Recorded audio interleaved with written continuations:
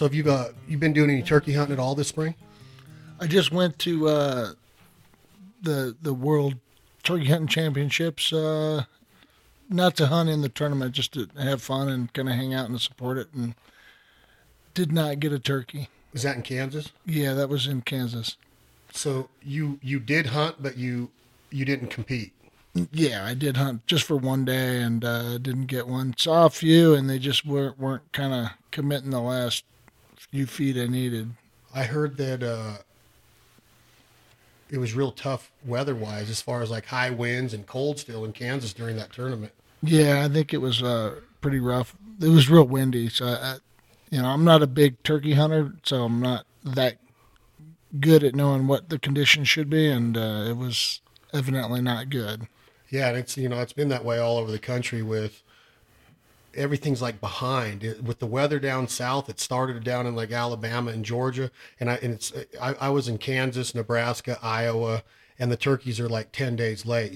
This time of year they're breeding, so they'll have the hens with them early because that's what they're trying to do is breed as many hens as they possibly can, and the hens will get bred and then they'll go on their nest. Well, once those hens are on the nest, those gobblers will go around and check on those hens to make sure that they're cool and that no other jakes or gobblers are coming in there or predators and messing with that nest. And then they'll go out and breed another hen. Well, by the time we were in Iowa, there should have been 70, 75, 80% of the hens bred. But every time we would call or locate a gobbler, we would hear them gobble and we'd be like, oh, we're on. And it was like a courtesy gobble because right after it, you would hear a hen, she'd just mouth off and take him with her, meaning that Mother Nature has everything behind and the hens weren't bred yet. And that's what was going on in Kansas from what I heard during that World Turkey Championships is that one, the weather sucked, and two, Mother Nature was just off with the hens. All the gobblers were still henned up. Yeah, I think there was still quite a few turkeys that got killed that were pretty good. A few teams got 3 or 4. So did they really? Yeah. Wonder how they were doing it. I need to go get some lessons because I suck. And like we got to spend some time together, and you were in Kansas, but just south of there, you and I got to meet up with George Thompson from Benelli, right, down at Flatline Outfitters in Oklahoma. And it was kind of one of your first waterfowl hunts, if I'm not mistaken, right? Yeah, it was my first waterfowl hunt and only so far. So now when a guy says first and only, you can take that two ways. Like, is it always going to be your only, or did you experience something that would have you coming back again? Oh, I definitely want to do it again. It was pretty exciting and not slow. It's not like you're sitting in a tree stand all day and seeing a couple deer walk by, but you're seeing a ton of birds and having chances left and right to shoot at them.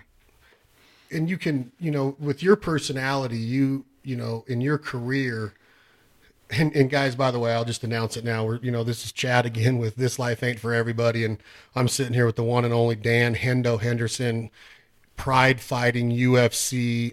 He's a friend of mine. And it's hard to call a friend a legend, but in his world, and I've seen it firsthand, he's for sure legend. And I know he doesn't like me saying that, but Dan Henderson, to be here, it gave us goosebumps knowing that he was going to come on a hunt with us, and we're talking about that right now. So, in Dan's career, and Dan, you correct me if I'm wrong, but in a lot of fighting, a lot of people look to promoters, whether it was Don King and whether it was Oscar De La Hoya. De La Hoya was a little bit quieter. Don King was boisterous in the boxing world. Then you come into the MMA and you have somebody like the Diaz brothers, or you have McGregor, that they get mouthy and they promote their fights by throwing water bottles, and they get real controversial, it seems like to me. In your career, I never saw that with you, and I followed you for a long time, that it was just like, hey, I accept the fight. I respect my opponent. I'm going to sell the fight based on what I've done in the octagon in the past and in the ring in Pride over in Japan. Am I wrong on that, or is that how you were? You were always kind of just like quiet until it was go time, and then you would speak with your talent, correct? Yeah, pretty much. I mean, I just never really was a shit talker or anything like that. Just always tried to speak with my skills and try to, obviously, if somebody's talking quite a bit of trash before the fight, and it makes it a little more entertaining for me and a little more motivating to go put my fist through his face. So with that same kind of mentality, you take it into what you do now. I know you have a lot of passion for the outdoors. And when I say the outdoors, I'm not just talking about hunting. I know you love to be with your family. You have a lovely wife and kids.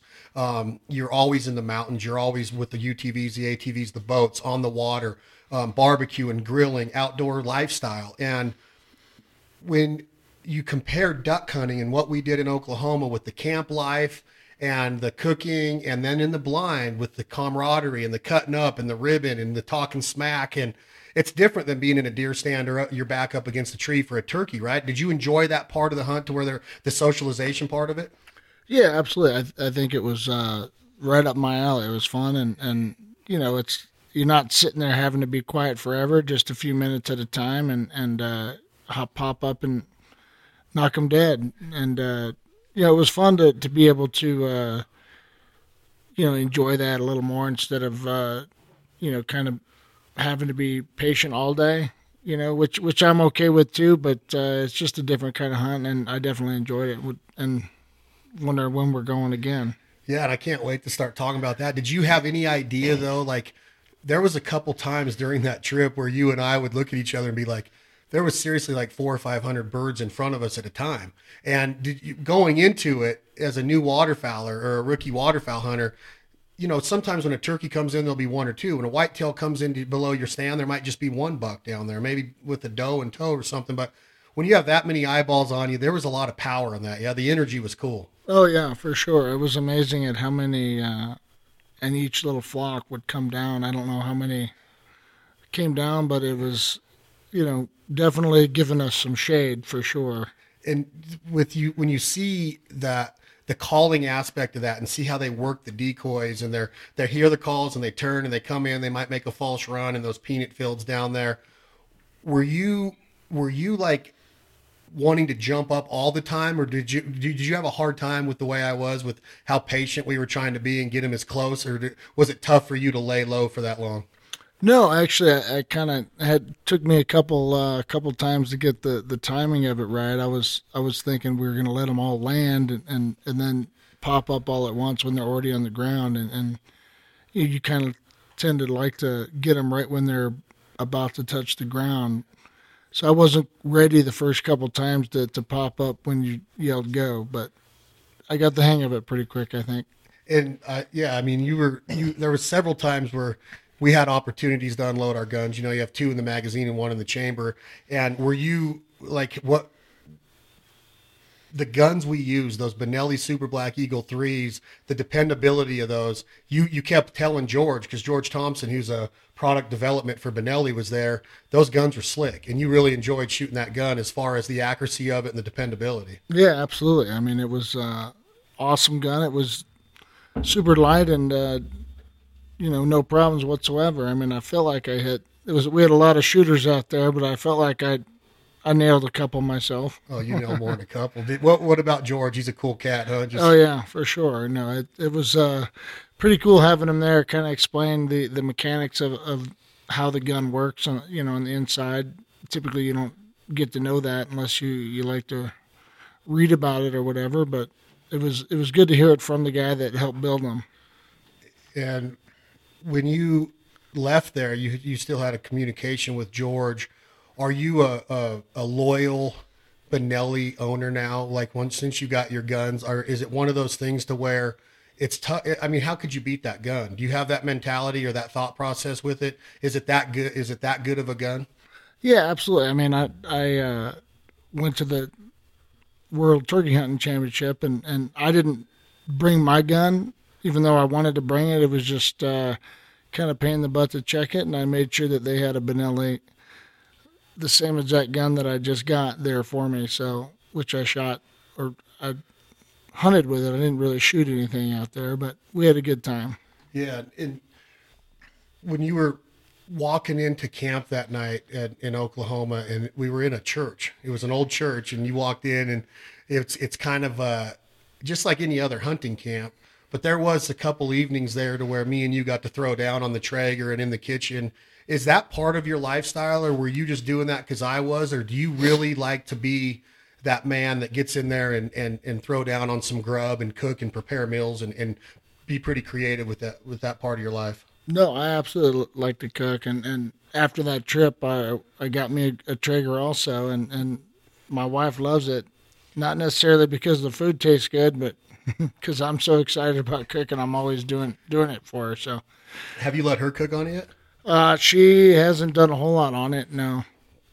I think that's one thing I hear a lot about Traegers is guys are like, dude, my wife never liked to go out and light the briquettes and never liked to turn the grill on. It was always a pain in the ass for her. But now with the Traeger, it's a simple, just flick the button and turn it on and let it heat up. And a lot of guys are calling their ladies on the way home and letting them, take control of it. So that, I know you got in touch with Tyler and you're doing some stuff with Traeger now, but as far as a grill goes and having the confidence in it, like you're saying, that's what I love about it, is that it's like that Benelli, that it's just like the food's done and it tastes good every time. Yeah, absolutely. I mean, I haven't managed to screw anything up yet, but it's pretty simple. It's amazing the type of things you can cook on it. I haven't done pizzas yet, but I'm gonna work on doing that pretty soon too. Yeah, I've done the pizzas about 3 or 4 times now on different doughs and different sauces, different wild game toppings. We've done moose, we've done elk, we've done duck, and they're awesome. I mean, you get that like kind of a little smoky taste on it, but it's legit. And when we were talking in Oklahoma, you were telling me that you've ran with Brunson and John and Gina Brunson, and I'm a big fan of what they do and and how they really promote family in the outdoors. Is that something that you see yourself doing with your kids? And I know that you're a father and you take a lot of pride in being a great dad. Is it something that you want to see your kids get into now that you're really starting to hunt quite a bit more? Yeah, absolutely. I have taken them on different trips when they were younger, but sometimes when they get involved in other things and I'm involved in too many things and life passes a little too fast, and I definitely need to take them on more hunting trips for sure. So. Yeah, I think that you have that mentality, that mentor mentality, to where I was talking to Blue. You remember Blue, our guy down in Oklahoma, and he was like, "Dude, I had no idea that somebody with what he's accomplished would be that down to earth." And I think that you have that about you, that you make people comfortable around you to where I think you would have an easy time mentoring people, just like you do in the fight game at your gym down in Temecula.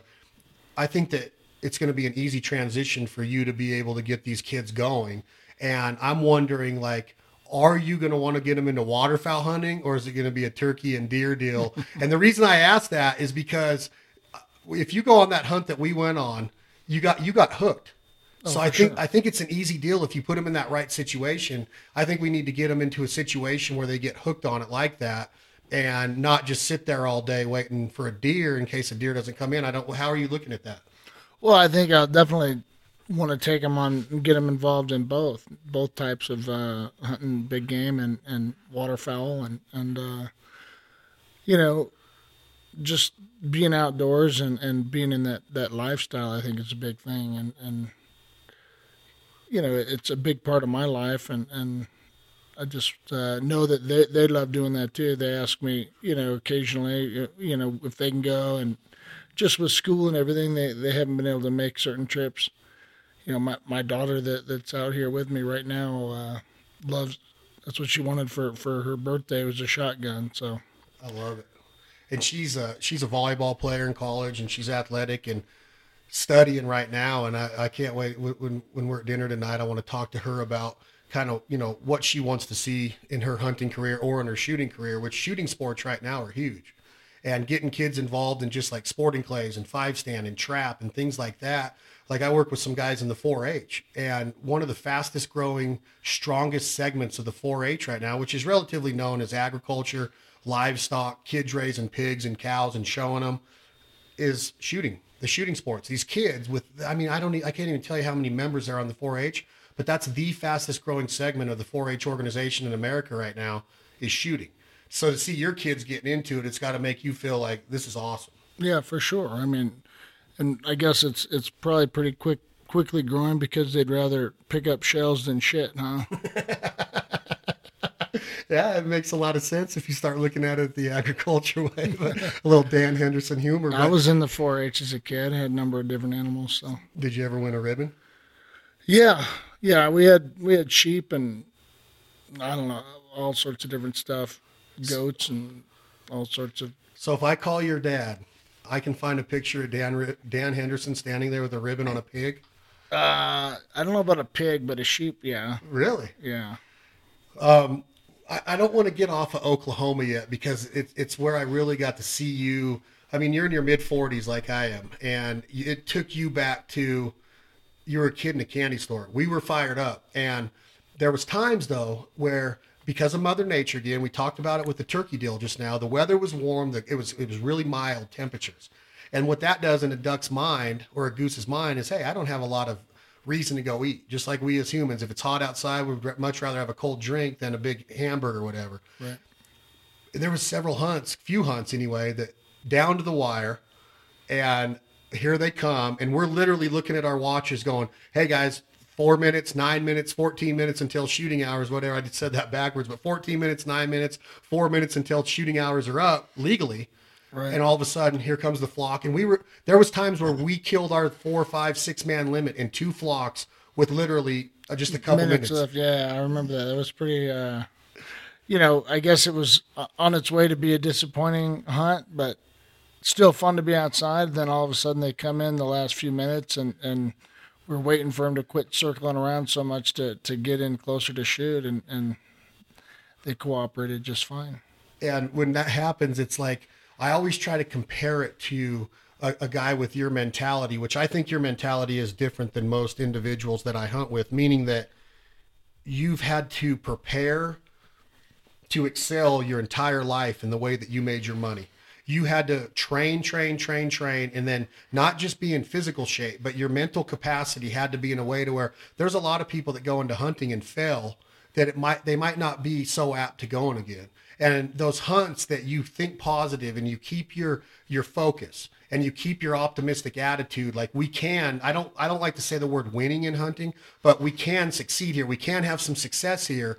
It's those guys the guys that really drive me nuts are the guys that they get mad if Mother Nature doesn't cooperate. It's out of our control. And I think that with our group that we were just like, hey, we're here, we're having a blast. And it paid off because the duck gods, they blessed us with the sea and the show. It wasn't just about us being able to kill our birds, in my opinion. You tell me if I'm wrong, Hendo, that there was some power going on when there was groups of geese and ducks, 300, 400, 500 at a time. And we waited them out and we got to see what Mother Nature can do. And that I was so happy that you got to see that. No, it was absolutely amazing. It was definitely one of the funnest hunts I've ever been on, big game or anything. And I would love to go back and do quite a bit more every year. So definitely thank you for getting me hooked on that. Do you think that and it means a lot to hear you say thank you, and you're more than welcome, and you're more than welcome to always come on our trips, that. But Blue and Carson texted me yesterday and he's like, hey, I saw you, I heard that Hendo's coming up, tell him I said hi. I'd love him to come back. And have you always been that guy that is so humble because I've been in Vegas with you a couple times, and it's not a secret. Vegas is a fight town. Your face is known a lot in Vegas. I'm sure you go to Japan, it's probably even bigger over there, but I've never seen a guy and I've been around celebrities enough to understand what they put up with. And not one time have I ever seen you push a guy away or not say yes to a picture or an autograph. Has it always been like that, or has it ever become too much? Yeah, I don't know. It's always been like that. I've always had the attitude and the motto that, without fans, I wouldn't have a job. And that was 20 years ago, and I had that attitude. And, obviously as the popularity of MMA grew, especially in the States, it happened quite a bit more often, but I always made time for everybody. There's been exceptions where if I'm at an MMA event and there's thousands of MMA fans there, obviously I can't get to everybody, and I'm supposed to be in different places where I got to say sorry. But typically when I'm out doing my normal daily life and people run into me, it's no problem at all. And, I don't mind that one bit. And, I've always also had the attitude that I'm a normal guy. I'm just had a different job that a lot of people saw me do. So, yeah, I just enjoy being normal. And that's what I love about it is that you say you're a normal guy, and I know that you are. I've been around you enough to know how humble you are and thankful you are for your career. I think you've been very blessed in what you've achieved. But normal guy in life, yes, but normal guy in the fight world, absolutely not. And the main reason I say that is because you were 47 at your last fight, or to correct me if I'm wrong. 46. You're 46 years old before you so-called hung it up. And so-called. What are you trying to say? Well, no, I mean, I trying to get me back. Well, yeah, maybe. I mean, I think I could promote a fight, but at 46 years old, that's not normal, Hendo. Why? Why would you take a fight at that caliber? And I know you're a badass, but why would you take a fight with what you've accomplished at 46? Were you still ready to roll? No, absolutely. I mean, it was a title fight that I absolutely felt that I absolutely was capable of winning and still capable of beating anybody in the sport. You know, it's just a matter of getting the training done right and getting prepared. And that's what I think the biggest reason why I retired wasn't because I wasn't able to compete anymore with that level. It just started taking me away from doing other things I want to do, because during training camp don't have the energy after training to do anything but sit on the couch and recover for the next day. So, you know, I just started spending less time doing family things with my kids and wife, and you know, but I was still definitely capable of doing it and doing it right.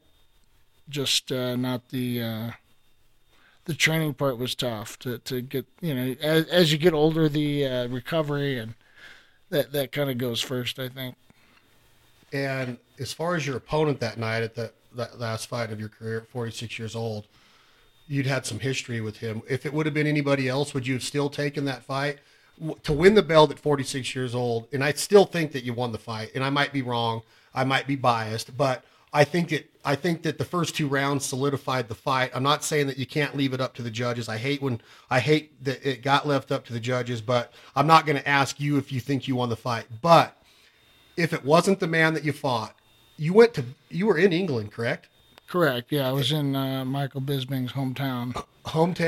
And if it would have been anybody else, would you have taken the fight just because of it on a title fight, or was it personal with him? No, I think the biggest thing was a title fight. It didn't matter if it was him or not. It was the opportunity to leave the sport and retire with being champion, and that was the one goal that I hadn't quite, accomplished yet. I had, won a UFC tournament, but not since they started the belts. I didn't win a UFC belt. I won other various belts, but that was the last goal that I wanted to accomplish. Didn't quite get it done, even though I felt like I got it done pretty well. I think you knocked him down 3 times in the first 2 rounds. I could go back and watch the fight, and I mean, I get it. It's one of those judged events to where you're leaving it up to 3 judges to say who won the fight.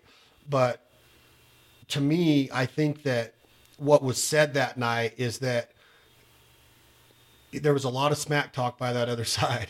And when you came out and did what you did again at 46 years old, I was just like, man, he's not ready to retire. He's ready to keep going. And I didn't know that you were going to hang it up after that fight. But, in rewind, you're 46. You rewind, you started doing this. You wrestled in college at Arizona State for a year. You wrestled at Cal State Fullerton for a year. But you represented the United States of America in Greco-Roman wrestling in the Olympic Games twice. Yeah, in 92 and 96. I started wrestling when I was 5 years old, so I've been competing my whole life. Are you a good wrestler? I don't know about now, but I was. I know you are. So you Greco-Roman. So let's just clarify some things. And I'm a huge wrestling fan, even though I was not a champion wrestler. There's different forms of wrestling at both the collegiate level, the Olympic level. You have freestyling. Yeah, in the Olympics, you have freestyle and Greco-Roman wrestling. Freestyle is similar to what you see in high schools and colleges. The scoring's a little bit different rules, but fairly similar. But Greco, you're not allowed to use your legs for offense or defense, more just to get around on, and you can't grab his legs, you can't trip him with your legs, and it's a lot of throws and you know, a little bit more. I don't know. It was both freestyle and Greco are tough sports, and in my opinion, the toughest sport to grow up doing, and you know, it was Greco was just a little bit more challenging, I felt, and that's kind of what drew me to do that. Now, when you see the way that you're built, and I don't know a lot about Greco-Roman wrestling, but back in the day when you were doing it at the Olympic level, were you small for your weight division, and were you small as far as the typical Greco-Roman wrestler would look? Because when I picture a Greco-Roman guy, I picture the big Russians that are gigantic. Am I way off on that, or were you normal average size for that? That was probably average size. I mean, there was guys bigger. There was, you know, I'm kind of more dense and weigh a little more than I look like I weigh, just because I think genetics play a part in that. But yeah, I'm pretty strong for my size, and I think just because my muscles are just super dense and I weigh a little more. But you know, it's done well for me, so I'm not going to complain about anything. So no, and you represent the United States of America in 2 Olympic Games in '92 and '96. Your first MMA fight was in South America. Are you sitting at home done with wrestling, or was it in between the Olympics? I know you got a phone call and you went down to Brazil, right? How did the MMA deal start for Hendo? Well, Randy Couture and I had been training partners in wrestling for years, and then we always talked about how it'd be fun to try MMA, and you know, but when the UFC first started, what we saw on TV is guys, you know, big old 350 pounders fighting 300 pounder. You know, there was a lot of big guys out there, and you know, I wasn't sure if I wanted to do that, but Randy called me and said, "Hey, you want to go fight in this show in Brazil?" He was going to fight in the heavyweight tournament. I was going to fight in they called it a lightweight tournament, but it was under one. I had to make 176 or something like that. And at the time, I was wrestling at 180.5 pounds, which was a pretty good weight cut. So it would have been an even tougher weight cut for me. But I said, sure, why not? And it was about 3 weeks before the event is when I got the call, and never did anything like that before. Just a wrestler, went down there and competed. Randy, in the meantime, got a call. He had already put an application in to fight in the UFC, and they turned him down. And somebody got hurt in the heavyweight tournament that they were putting on, and they called him up last minute and said, "Hey, you can come fight here if you still want to." And he went out and won the heavyweight tournament. And I think it was a week later I won a lightweight tournament in Brazil. So you literally are, I wouldn't say a couch potato, but you're in between training. Right. You get a call from the natural. I mean, Randy Couture is a UFC, MMA, wrestling, United States wrestling legend. Right. You literally just get on a plane and fly to Brazil, and you win your first MMA tournament. Yeah, basically. I mean, I practiced a little bit of it for 2 weeks. Was there such thing as what we call today the H-bomb back then? Was there some right hands landed in Brazil? Not like, you know, it took me a while to figure out where to put it. I probably had the power back then, just no technique to figure out where to put it and how to set it up. And definitely was a learning curve with that. But, yeah, I think the first guy I fought was a black belt in jiu-jitsu and wasn't all that great of a wrestler or striker, and just kind of controlled it a little bit and ground and pounded him. And I made a lot of mistakes. He mounted me and ended up being on top a couple times after he swept me. And, you know, I ended up back on top of them, raining down some ground and pound, and they stopped the fight. And it was almost a riot there because they're not used to referees stopping the fights. It was right when they were trying to clean the sport up a little bit more, and down in Brazil they're used to letting it go until the guy can't go anymore. So that was a little bit nervous. It made me nervous a little bit watching the crowd try to get in the cage. Luckily, the cage walls were about 10 foot tall, so it was a little tougher for him to get over. So it was literally a riot almost. There was 50 to 100 people rushing the cage trying to. They were throwing stuff, and I know one of the referees or ring guys were holding the gate so they couldn't get it open. Really? Yeah. Sounds like something that would happen with Vince McMahon in the WWE, like one of those steel cage matches. That was my first fight ever, and I wasn't sure if they were going after me or the referee, but they did offer to restart it to the guy, and he said no, we need to respect the referee, and so that was kind of cool to see that happen. And my next fight that night was against another American wrestler, and he shot a double leg in on me real quick, and I choked him in a front headlock. That I've never done a guillotine or anything like that, but I did an arm in choke while he was standing holding me up. He passed out cold, 20-something seconds. So that was an interesting one. So the legend of Hendo is born that night, pretty much. Yeah, I had a good time doing it, but yeah, I remember the first time going in and they shut the cage door, and I'm like thinking to myself, what the hell did I get myself into here? I knew nothing about the sport, but being the competitor, they just had to say go, and off we go. You start wrestling at 5 years old. The discipline of wrestling is kind of like the mentality is what I compare to a lot is the respect of the martial arts of. You don't just go and pick fights. Were you a street fighter? Did you learn how to throw fists when you were young, or was throwing the rights and lefts? You don't do that in wrestling. So is it something that you had to pick up right there later on in life to become an MMA fighter?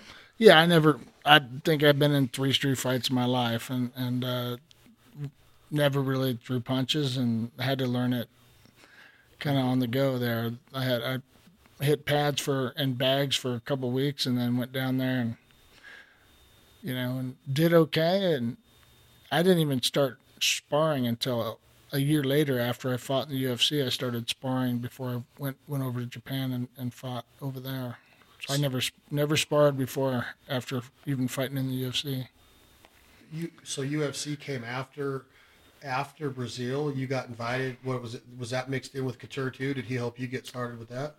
No. Well, it was just we were training together. So yeah, I mean, it was he was I think had fought in the UFC before that, and then was going to fight after that, and then asked me if I wanted to do. So I did a tournament, 2 fights in a night down there. 200 pounds, I think, was the weight class. 200 and under. UFC 17, I believe. 17, and let's just talk a little bit about that time. And I think we're at UFC like 234 or something now. Yeah, something. And they have them every week. It seems like now it's different. They don't count the ones on Fox and they don't Fox count Sports now. The pay-per-view ones are the ones that get the number, right. And then the fight nights have a different number. Right. Back in the day, when Hoist Gracie, who was a pioneer of the sport, he won UFC 1. And that was more of a Grand Prix style that you were just discussing, like you had several fights or multiple fights in a night. That's how the UFC was at the beginning stages too, right? Right, yeah, correct. Yeah, Hoist was one of the ones that helped get it started in the U.S. here, and his family started the UFC with some other, partners to back him, but, they did a pretty good job getting it started. I just don't think it was marketed the right way to begin with in the U.S. That's why it kind of had a time in the middle there. Well, now it'd be towards the beginning, but right after I fought in the UFC, in UFC 17, they kind of, were getting backlashes of getting dropped off of cable and getting banned in certain states because it was just marketed as a spectacle rather than a sport. And there was no weight divisions, right? No, there was when I fought in UFC 17 they had, but that was probably they just started doing that. But it was heavyweight was unlimited though, and they didn't really care about it was just matching people up, so it didn't matter. And that's how it was when I fought in Japan too. That they weren't worried about weight classes so much with the matchups. Because when you see somebody like Dan Severn walk into the octagon, and then you have Royce Gracie, first of all, it looked, mismatched physically. He comes in with the gi on. Dan Severn's in his wrestling shorts. He's an All-American at Arizona State. He's a wrestling legend. You would just never expect that to happen again, to where a 170-pound guy is fighting a 250-pound guy. And that's kind of some of the things that were going on. I don't know what Royce weighed exactly, but that's when it started to get, kicked out of certain states, outlawed in certain states, dropped from cable. They had to get a little bit more uniform in it. And that's kind of when the Fertittas came in and bought it, or how did all that happen?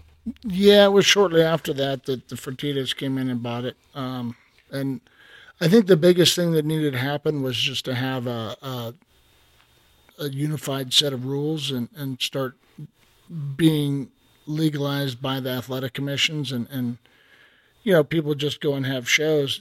It wasn't legal, it wasn't illegal. It was kind of a lot of gray area in a lot of states, and they would just put on a show. It wouldn't have to be regulated by any athletic commission. I think, the athletic commission, it's a good thing that they help basically make sure that it's safe for the athletes and the athletes don't get taken advantage of.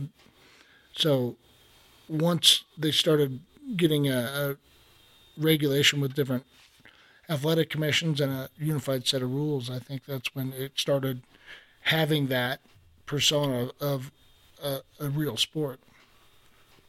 And now, you could arguably say, when you say quote unquote a real sport, is the UFC and the advancement of MMA, was it the force behind boxing almost, in my opinion, going away? And I'm not saying that boxing is still not awesome, that there's not great athletes doing it, but would you agree with me that it's few and far between to know the name of any title holder in sanctioned boxing these days?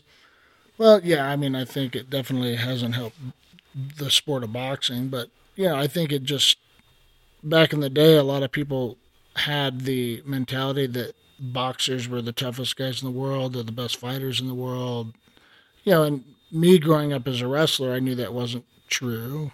If I fought a boxer out anywhere, I'd take him down and beat him up. But nobody knew that. They always thought that he was the best fighter in the world if he was a boxer and the champ. And once MMA kind of took over and people saw MMA, they kind of had a different perspective of boxing.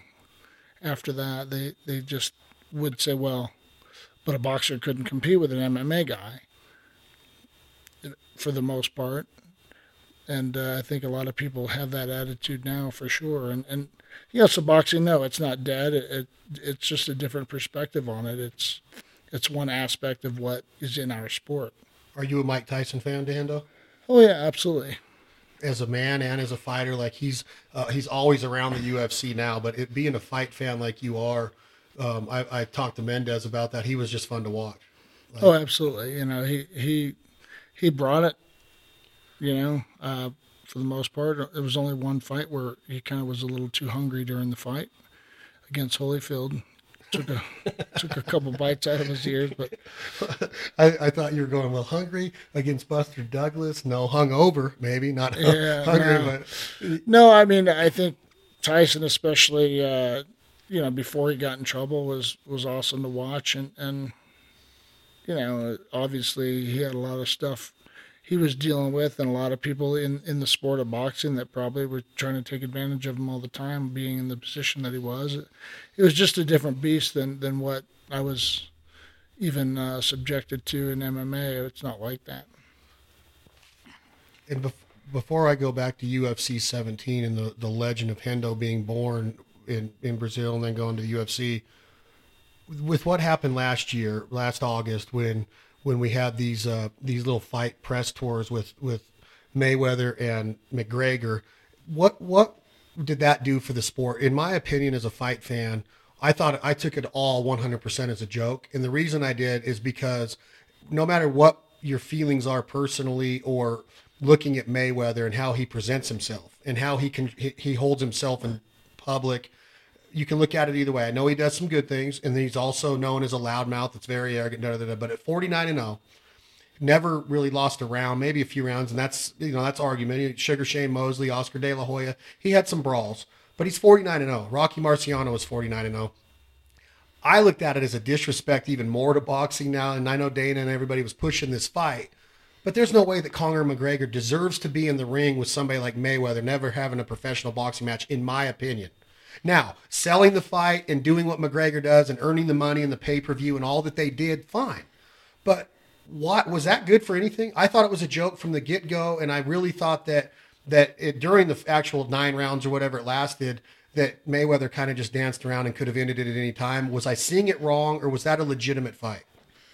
Well, I think they legitimately fought. I think Conor had 0 chance to win, or 0.01 chance of winning. I think he hits hard, and I think obviously because it's Mayweather's sport and he has all the reputation to lose, and McGregor had nothing to lose. It's not his sport. He's fighting the best in the world and the hardest guy to hit in the sport.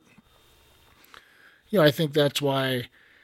I don't know if Mayweather was dancing around. He's not known for knocking guys out. He's known for adding up a lot of punches and shots and finishing guys that way. And I think he just wanted to get McGregor a little bit tired and less dangerous before he went in and started actually fighting him.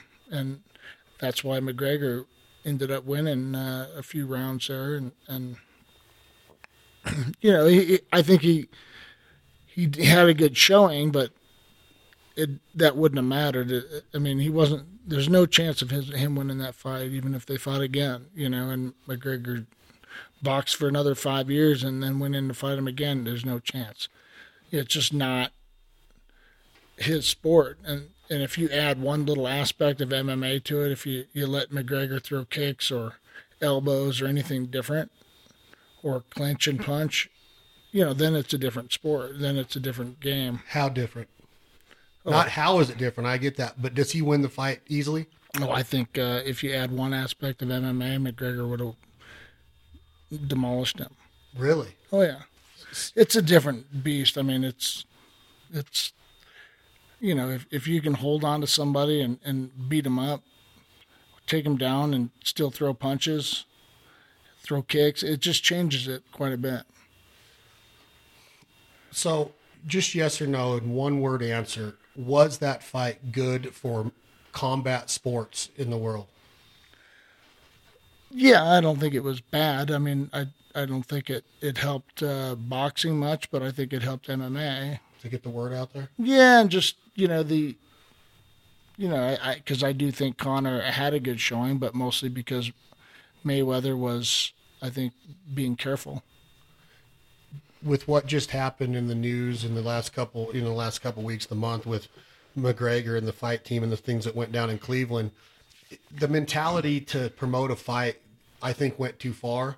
I don't know all the details of that, but does that black eye a sport like MMA? And is that a media stunt, a publicity stunt, or is that bad when you see the spokesperson, one of the faces of MMA, one of the faces of UFC, have that kind of behavior? Is that bad for the UFC? No, I think it's bad. I think it's 100% bad. I think he should be definitely fined quite a bit, and I'm surprised after getting arrested like that immigration didn't kick him out of the country, send him back to Ireland. I mean, I think it was especially a sport that I've helped grow and build from a long time ago till now, and to have somebody like that kind of disrespect that and just disrespect people, and he's just gotten super arrogant. He was always arrogant, but he went to a different level. His head got bigger, and he thinks he can do whatever he wanted whenever he wants. So he just doesn't respect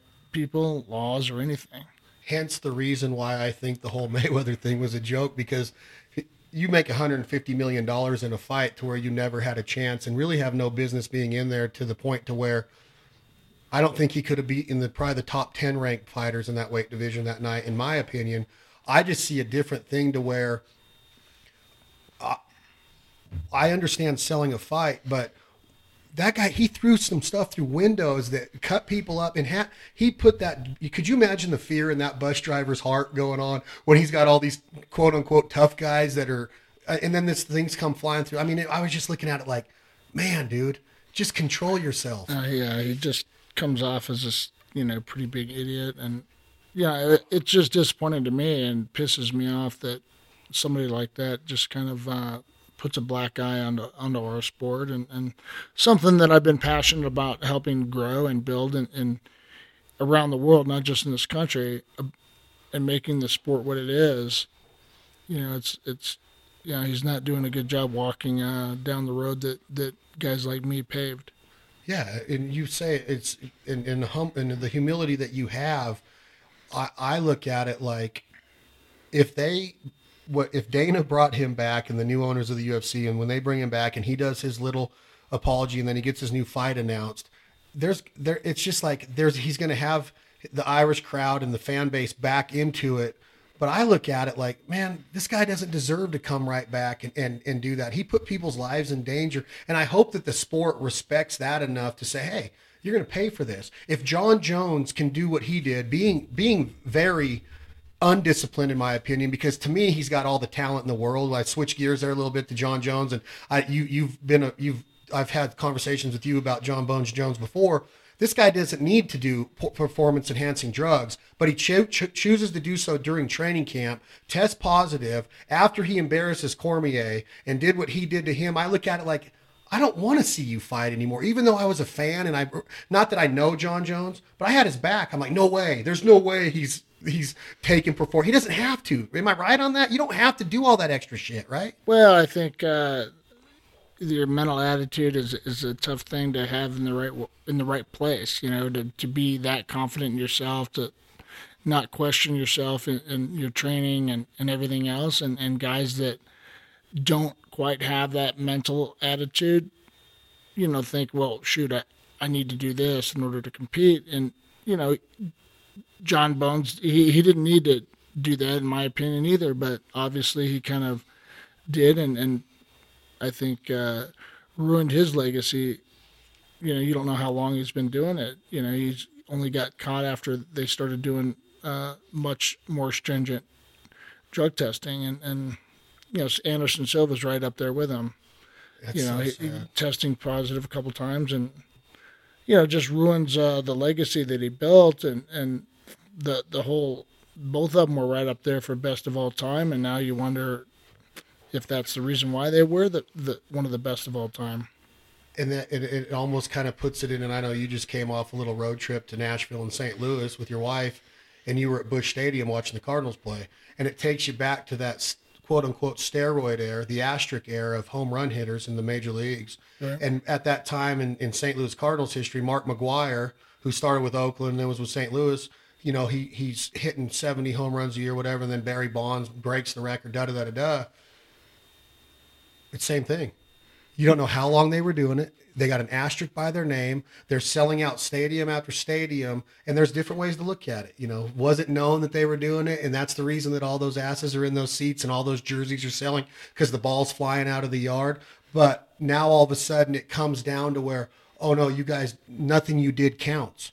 And that's the mentality now with John Jones, is like, I look at Cormier to where Cormier got beat that night. And I think I don't know him. I don't know if I agree with the way he is all the time, but one thing's for sure, he never says no to a fight, and he always gives his all, in my opinion. And I think he got embarrassed that night, and it was just like when McGwire's hitting all those home runs, what credit do you give somebody when they take it that far to, I guess it's cheating.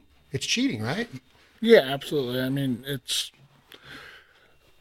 absolutely, that's the reason why it's illegal, because it is cheating, and it's not healthy to do. And I think everybody should be on the same page with that. And I think on that same note, USADA and is going back even to Olympic Games and retesting blood and urine tests from Olympics ago, now that they have different technology now to really test for more things, and they're taking medals away from people. So Carl Lewis might lose his medals if he was doing steroids? Well, I don't think it'll go that far back, but Oh, it won't go that far. So you're talking like mid '90s to present, or even 2000? more in the 2000s probably. I think from what I hear that some people are losing medals now. So you fought in John Jones' weight division. He Yes. fought in yours, I should say. Yeah. I apologize. He fought in yours. Let's say Hendo versus Bones, title fight, UFC 245, da da da da da.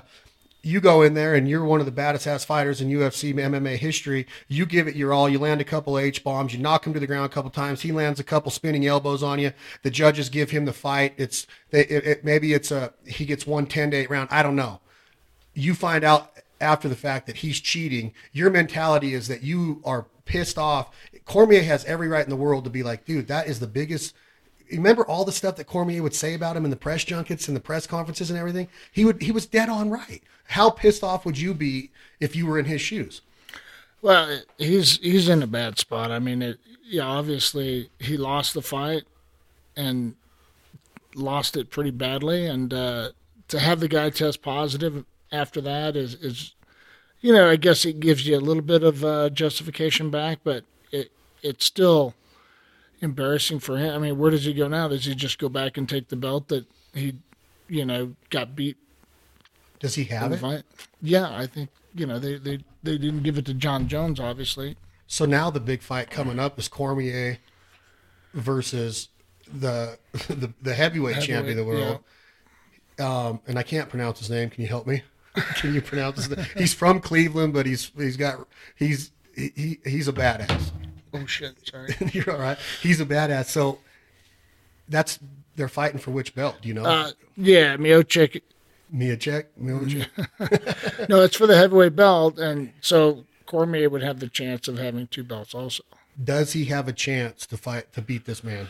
I think if he remembers, he's a damn good wrestler, and his conditioning is good enough to take Miocic down every round.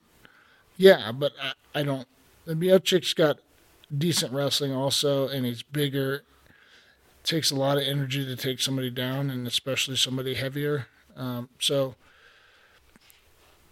Miocic's got power, and he's very good backing up, landing punches, and that's what he's going to have to do to kind of keep his distance from Cormier. I think Cormier definitely has a chance, but not a big one. So you're picking the winner of the fight to be just the belt will stay in the hands of Miocic, or however you pronounce his name. Yeah, but I mean, I'm looking for a good fight too. Are you surprised what he did against Nagano, or however you pronounce that guy? Because that guy's a beast. Yeah, I mean, what he did with Overeem or whatever. Yeah, I think. I've been a fan of Miocic for a long time. He's since way before he was champ. I thought he was definitely good and tough, and but some of those guys are big and strong and tough also, and I think he's shown mentally he has the right attitude to be able to overcome certain things and get in there and show his skills the way he trained to do it. You've been a fan of him for a long time, and the new Modelo beer commercials that he's starring in, do you think that they're a legit story? Does he really still fight fires and kept his day job as the UFC heavyweight champion of the world? I don't know if he's in there fighting fires now. It'd be I don't think his sponsors would like that, or Reebok, or. Hey, that's a good question. When you watch most of your fights in your career, except maybe the last 2 or 3 in the UFC before you retired, you had a whole slew of partners. You had a whole bunch of sponsors that would, back in the days where your trainers would plop the banner over the side of the octagon, and it would list all, and then your shorts were loaded with them, and then your websites and da da da da. Was that a good move? I mean, was that all the uniform, with the Reebok deal? And I remember when like John Jones came out one time, and maybe GSP, they had Nike and Gatorade at one time. It prohibited fighters from going out and making extra income. Was it good or bad in your opinion when that happened? It wasn't good for the fighters.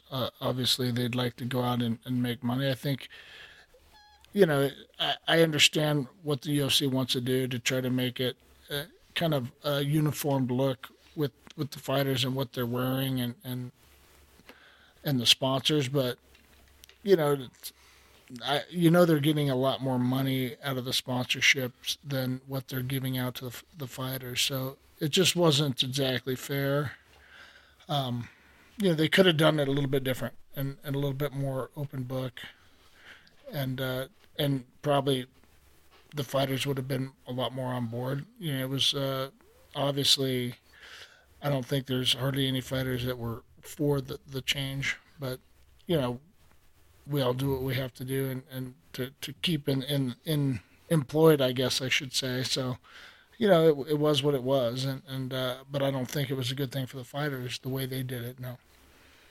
And were you with when that happened, and then the new ownership takes place, a new capital group comes in and buys the UFC, and it was all in the news, public, 4.2 billion, whatever it was. Fertitas make their money. Dana gets his cut. He stays on as an acting employee of the UFC.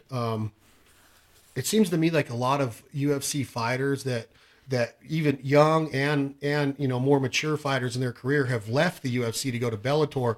Is it because of that sponsorship, or is it all because of the new ownership, or do you have any say in that at all of what's going on? Yeah, I don't know for sure. My guess is that that $4.2 billion is a lot of money, and it leaves you a big monthly bill to pay for whoever lent the money to them to make that purchase, and they'd rather not pay some of the bigger paid guys and have these other guys that don't make as much fight instead. And no matter what, they're going to get the same numbers that and they think some of the big names don't matter to them, and I think that's the attitude that a lot of the fighters don't like. They feel like they're taken advantage of and not paid what they think they should be paid, and they're getting paid more in Bellator.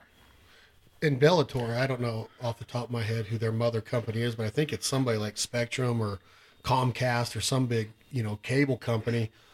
Do you fault anybody for bettering their livelihood, bettering their ability to make an income to pay, to provide for their family? Do you fault somebody like you're going down to California to do an appearance for Monster tomorrow, and it's in conjunction with the Bellator Grand Prix, which one of our local guys, a friend of ours, Ryan Bader, is fighting in the main event against King Mo in the first round, I believe. Do you fault a guy like Ryan Bader by saying, see you later, UFC, I'm going over to the Bellator, even though the Bellator might not have the stature? Maybe they're trying to get that stature, or are they simply trying to pad their portfolio and pad their lineup of fighters to where Dana and those guys have no choice but to go in and buy them too, like they did with Strikeforce, like they did with Pride, like they did with the WEC? Is that what's going on, or where does Bellator stand in your opinion? No, I think they definitely are growing their roster of top guys. They have, and I don't fault any of the fighters to go out and make money where they can, and if they feel like they're not getting paid what they're worth, then go out and try to get paid with what you think is a good fair price of what you're worth. And I went out and did it after I fought Bisping the first time, UFC 100. My contract was up and left and went to Strikeforce because I got paid a lot more, and stayed with them for a few fights, and in that time Strikeforce was growing the same way. They were signing more guys and some of the better guys, and UFC ended up buying them at the end of my Strikeforce contract. I think my last fight was underneath Zuffa ownership. So I have one question on that before I go rewind mode again. You're saying that there's a chance that you would have never went back to the UFC if they didn't buy Strikeforce, potentially, because that's why you naturally went back into the UFC mix, is because now they purchased Strikeforce, or did they come to you and have to give you a new contract under UFC? Well, they ended up putting me in the UFC and only keeping Strikeforce open for a few more months. But I mean, they did the same thing with Pride. I was in Pride, two-weight champion in Pride, and they bought Pride at the time, and that's why I was in. I can't say what I would have done or not if they never bought Pride. I might have still been fighting in Japan for 20 years.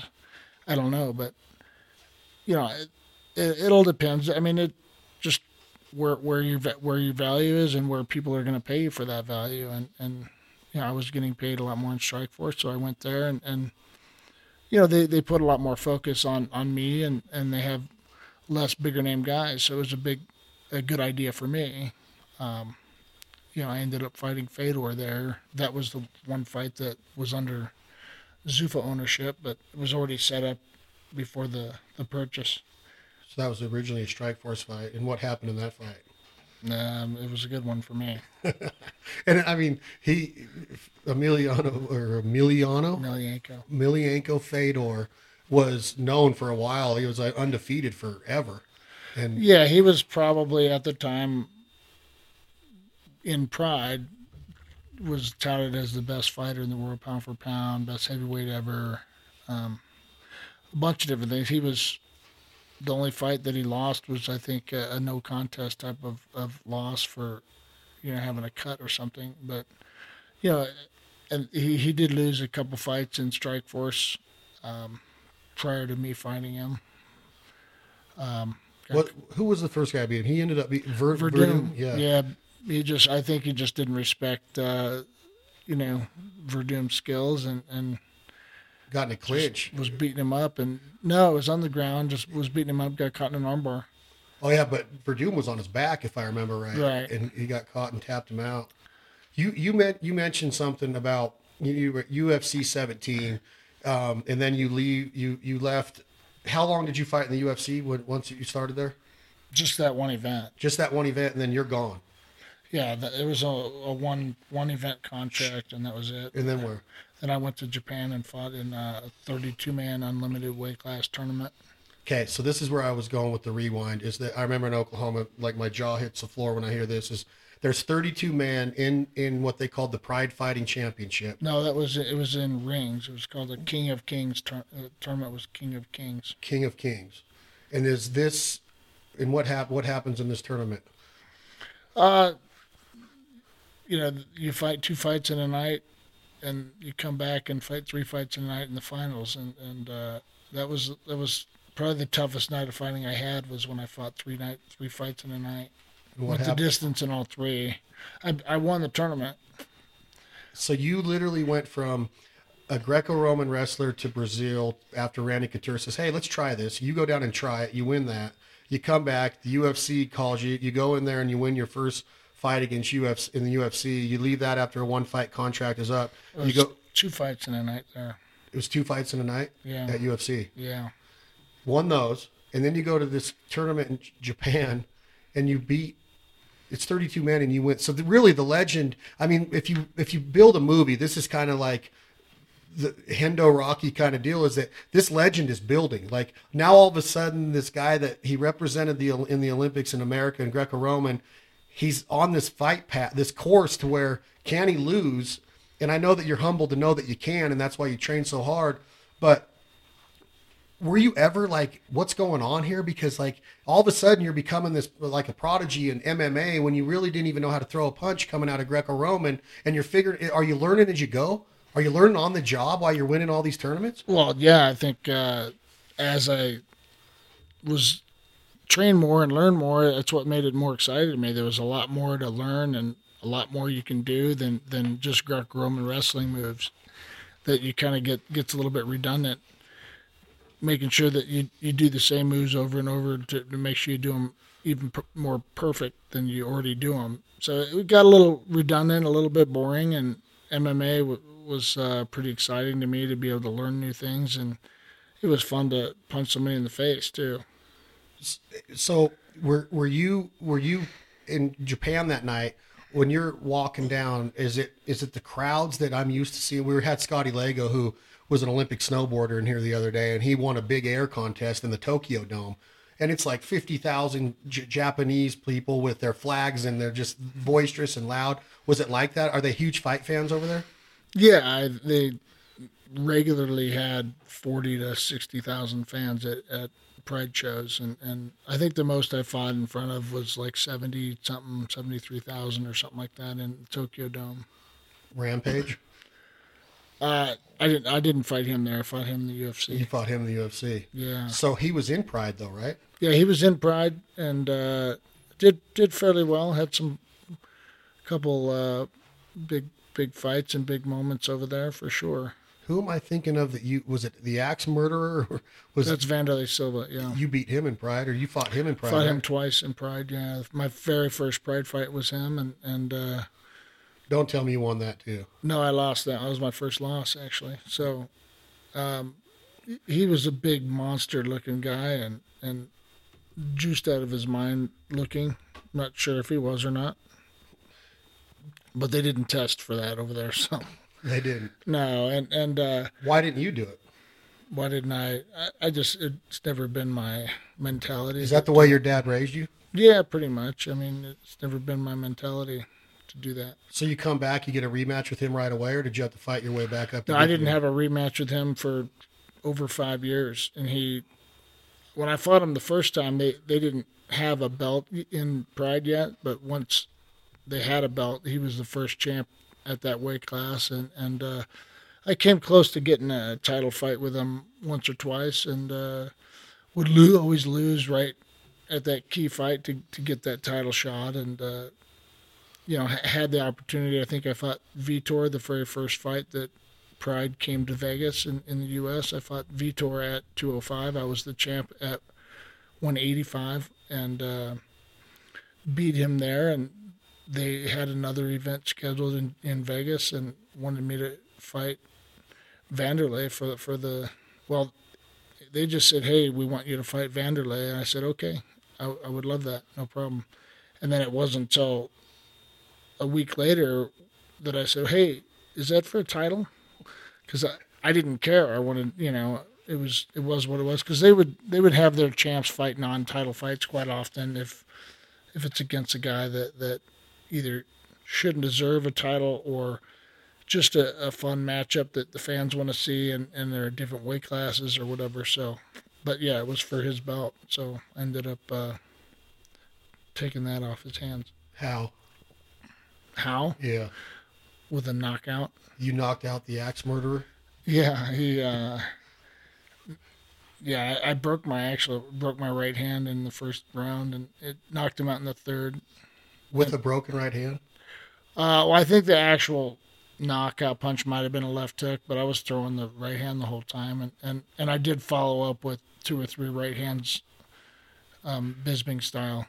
How often do you get a gallon of your favorite flavor ice cream, which I assume is probably chocolate chip cookie dough or something? Do you ever just get in your tidy whities with a gallon of ice cream and kick back in your lazy boy and watch these fights?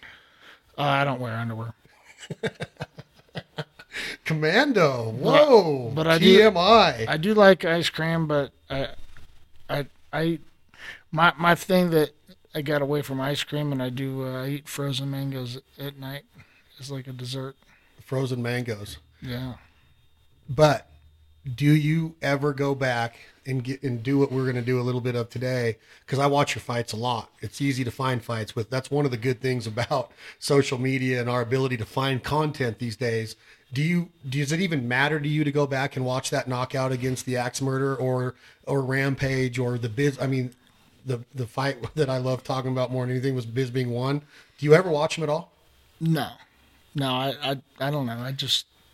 I was there. I experienced it. Why do I need to watch it again? But, I usually come back after the fight, watch it, make sure I learn from my mistakes and maybe focus on the things that I did well on that fight. And once I do that, then I typically don't watch it again for years. So in between the 5 years that you fought Axe Murderer 1 and then Axe Murderer 2, you didn't go back and watch the first fight to see what you did wrong? Or do you use it as a training tool, the old fights? Yeah, I use it as a training tool right after, but typically when it's fresh in my mind, after I fought the first time, I'll watch and see what I did wrong, and then that's it, and then I'm just working on learning and getting better. When one of the things go ahead, sorry. I was going to say, so no, I didn't watch that again until I had a fight scheduled with him. When you think of Dan Henderson, in my opinion, one of the highlights of my career of being a fan of yours, way before I met you, and I met you lots, several years ago, we got to hang out at SHOT Show, Klesko, and you've always treated me awesome, and that's why I believe that we hunt together now and we developed a friendship, is I knew you as the guy that landed probably the best punch ever in MMA history on Bisping, and the reason that I always bring it up is because he's talented, he's evolved, he's won the championship. I get all that, but he's just a mouthy, disrespectful. It's like he wants to kick somebody in the teeth as much as they can to see if he can get a reaction out of him. He never got a reaction out of you going into that first fight. Was he as mouthy back then as this guy from England as he is now, or was he, before your second fight? Was he always that mouthy? Yeah, I don't think he's changed a whole lot.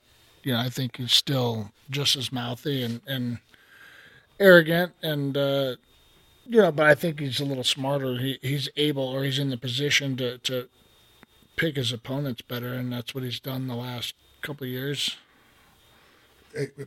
Who was it that just came? Was it GSP? GSP, but yeah, I mean, I don't think he was expecting that out of GSP. Well, he was just mouthy as heck going into that. Do you? And you don't have to answer this if you don't want, but do you respect him as a fighter? Do you like him as a man? Or are you just like, are you at your end of the rope with the Michael Bisping deal? Or would you want to, if Dana White called you right now and said part 3's coming up, would you go do it at 47 years old?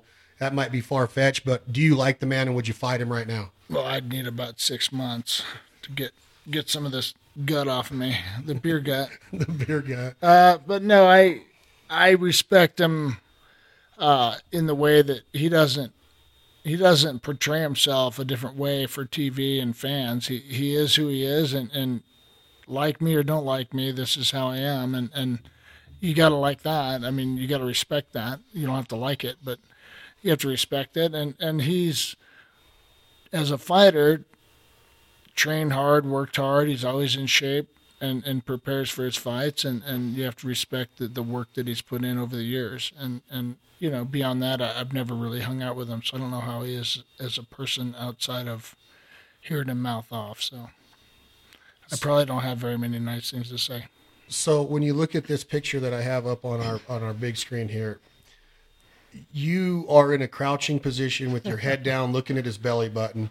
Your right fist is cocked and clenched up. The referee has literally no idea.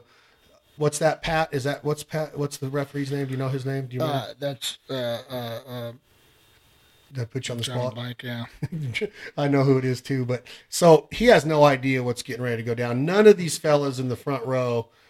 Bisping definitely doesn't go. What's going through your mind right now? Do you know that the H-bomb's getting ready to end this guy's night, or what happens as a fighter? Are you setting up a combination right here? Tell me what happens going into a punch like this. Well, I think I attempted to do this a number of times already in the fight. So, I mean, obviously you're always hoping that it lands just perfect and does its job. But, I think I hit him hard a few times before, but not in the right spot. And, and I typically do an inside leg kick to kind of get him distracted and step forward after my kick to really generate power going forward with my punch. So the training ideology behind this is, as you're crouching to get into the H-bomb position, your left leg comes off the ground for what you call the inside leg kick, and that brings his attention. His inner thigh is getting kicked on his left leg. You bring his body down to get his jaw in position to land this punch. Well, it's just more about bringing his hands down, or just to get him distracted. And typically, it's a hard punch to kind of see coming, especially if things work out right like they did there. So if I have Tom hit the play button, and this happens right here, because you just said you don't watch your fights, are you going to smile and smirk when this happens like I do, or are you going to be just like, that's just another day in the office? No, I'm going to smile and smirk. This is a fun one to do, but I have probably seen this clip more than any other fight or part of my fights. I see this all the time. People like to post this little clip on social media and everywhere. So this little knockout clip I see quite a bit, but I haven't watched the whole fight in a long time. And a fight fan knows that this is not your best fight. This is not the fight that we're going to talk about here in a few minutes, but obviously this is one of the greatest punches ever landed in all of fighting, in my opinion. Hey, Tom, will you please hit the button? And here goes Michael Bisping, 1. Oh, God. So did you have to do that Hendo? The second part where you Superman through the air and just jack his jaw, or were you fed up with the mouthiness to where you didn't care? No, I mean it wasn't about him. It wasn't personally at that time, but you have to make sure the fight's finished, and you don't know how he's going to react if he lay there for a quick second and then just put his legs up and act like he's okay, which is what happened the last time I fought him. I knocked him down and didn't jump on him quite as quick, and I swear it flashed through my head that I got some crap over this second punch on him, but and I didn't do it, and the fight went on, and I lost the decision. So I didn't do anything that I wouldn't have done. I did it to Vanderlei, the same exact thing, but hit Vanderlei one or two more times just to make sure he was done before the referee got in there. And I did that before the referee was in there. I was already trying to get up. Well, there's nothing unethical about it in the fight game or the MMA game. And I think what I think kind of had a little bit of controversy in what I said afterwards. I knew he was out, but I wanted to shut his mouth up a little bit. The second one was just to shut his mouth up. But, and being in the heat of the moment, you can't stop, at all with that quick of a reaction to try to finish somebody. And you don't know if you do stop and don't follow up how they're going to react and recover. So do you remember that fight as something to where you don't want to be known for that fight? It doesn't matter to you. That was just another fight. That's just another night in Dan Henderson's career. But I've heard a lot of people say that kind of defined the fighter you were in the way of like, it was the mouthiest guy at the time in MMA who really hadn't proven himself at all. Talking to one of the trailblazers and pioneers who had more than proven himself, just mouthy, and then all of a sudden he can't talk out of that same mouth because his jaw's broke for several months. I feel that's one of the greatest moments in UFC history, and not to kiss your ass or anything. I'm just saying, like, you don't get to see that kind of punch landed very often, in my opinion. There's just not many of them, and you're telling me that you did it you did it quite a bit. Well, I in practice I do it, is what I'm saying, and that was one of my combos. But yeah, I definitely enjoyed that. Was it called the H-bomb when you landed it? Was it already termed the H-bomb then, or did that term it the H-bomb? No, it was actually after I left UFC and went to Strikeforce. One of the announcers there that used to call the fights in Pride also kind of coined it that, and it stuck. I don't know how well I liked it at first. I'm like, yeah, you're bringing attention to it, but... Look at you just flipping dudes around, dude. That was in my first UFC. Oh, look at the knees. That was the second fight of the night. This is the guy. Who was that guy right there? Carlos Newton. Matt Hughes choked him out. They had that double choke out. Did you beat Newton? Yeah. You beat Newton that night? Yeah. Do you? Okay, Tom just showed a clip at the beginning of this highlight reel. You're walking out. Did it matter? What was your walkout song? And did it get you juiced up, or were you already ready to fight? It didn't matter what you heard. It didn't really matter back then. I don't even know what they played in Japan for me. And then everybody was kung fu fighting. When I came back to the UFC after Pride, Dana had picked "Lunatic Fringe" for me, and it was that song that was in that old wrestling movie. Vision Quest. Vision Quest. Yeah. So, and I wasn't, fond of it, but it didn't matter to me. It got you pumped up. It was a big energy song, but, my last 7 or 8 years, I walked out to Made in America from Toby Keith. That meant a lot more to me and got me juiced up quite a bit more anyway. With your relationship with did Bobby Pinson write that song? Yeah, Bobby wrote that song, so. Bobby Pinson writes Made in America. You're friends with Bobby Pinson. Is that how you get the song, or did you just start using it and that's how you got to know Bobby? No, I that's how it worked out to me getting that song or walking out to it was because of Bobby. So the song is all kind of like the way you live your life. I mean, it's kind of that mentality of, keep your mouth shut, go to work, get your hands dirty, buy stuff that was made in America, not all the time, but as much as you can, support our troops. Right. And that's how Bobby wrote that song. And, Bobby's got unreal talent in songwriting. But if you had a fight right now, would it still be made in America? Yeah. And the reason I ask that is because I watch your travels and I pay attention to what you're doing, and I've had conversations with you. You love music festivals. That's one of your outs. That's one of your outlets to get out and enjoy time Right. with your wife. And you love country music. Right. You were just on. I saw something. You got to tell me about this. You're actually sitting in the chairs on The Voice. Oh yeah. You got to chill out on the set of The Voice and watch. Did that happen through Blake, or how does something like this happen? It was actually, JT. He hooked me up. Harden. Oh yeah. He hooked me up with one of Blake's tour manager guys last year because I was at Country Thunder and didn't get to hang out with them there, but we went out to The Voice last year and then did it again this year. Is Blake a cool guy? Yeah, it seems like it. I haven't really hung out with him outside of on that setting, but he seems like he'd be pretty fun. Do you think that the mentality of country music today, is it something that, do you look into it as much as some people do with the quote unquote bro country, or are you a big Willie Nelson, Waylon Jennings, Merle Haggard, George Jones kind of guy, Chris Stapleton, Jamie Johnson, or do you like the new stuff? You like a mix of it? What's your style? I pretty much like all of it, the mix of it. I mean, obviously, I think all of us hear more the more recent stuff coming out, but love Chris Stapleton.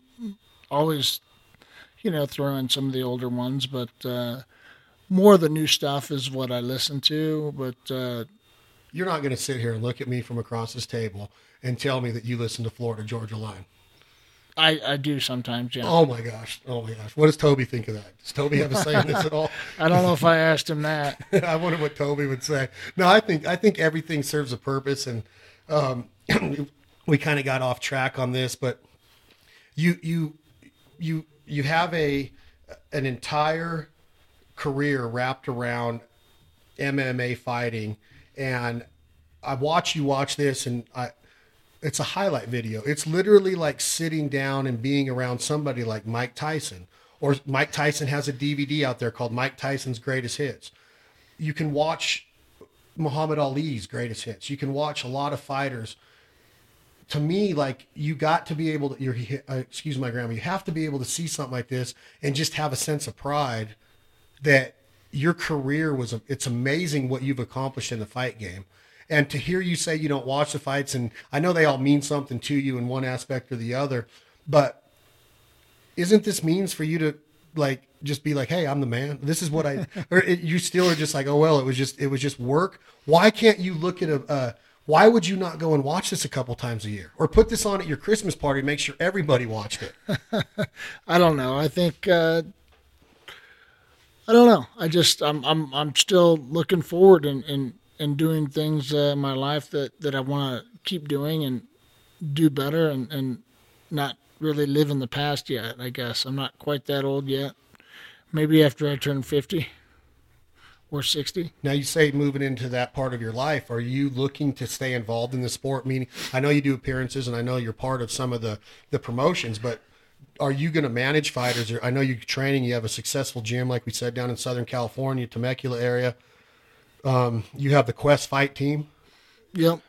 We have our Team Quest down there that, a number of guys still fighting there that are doing well. But I have my coaches that coached me, doing the majority of the coaching there. I'm in there when I can. It hasn't been as much lately, but typically a couple days a week I'll get in there and coach and sometimes roll around with them.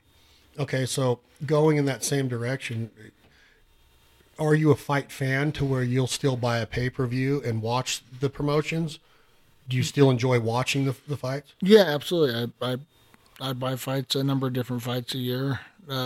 There's so many on free TV, just like everybody else, that, I sometimes don't buy the ones that cost money if there's not very many good fights on it. You're telling me that Dan Henderson has to pay for pay-per-view to see a UFC fight?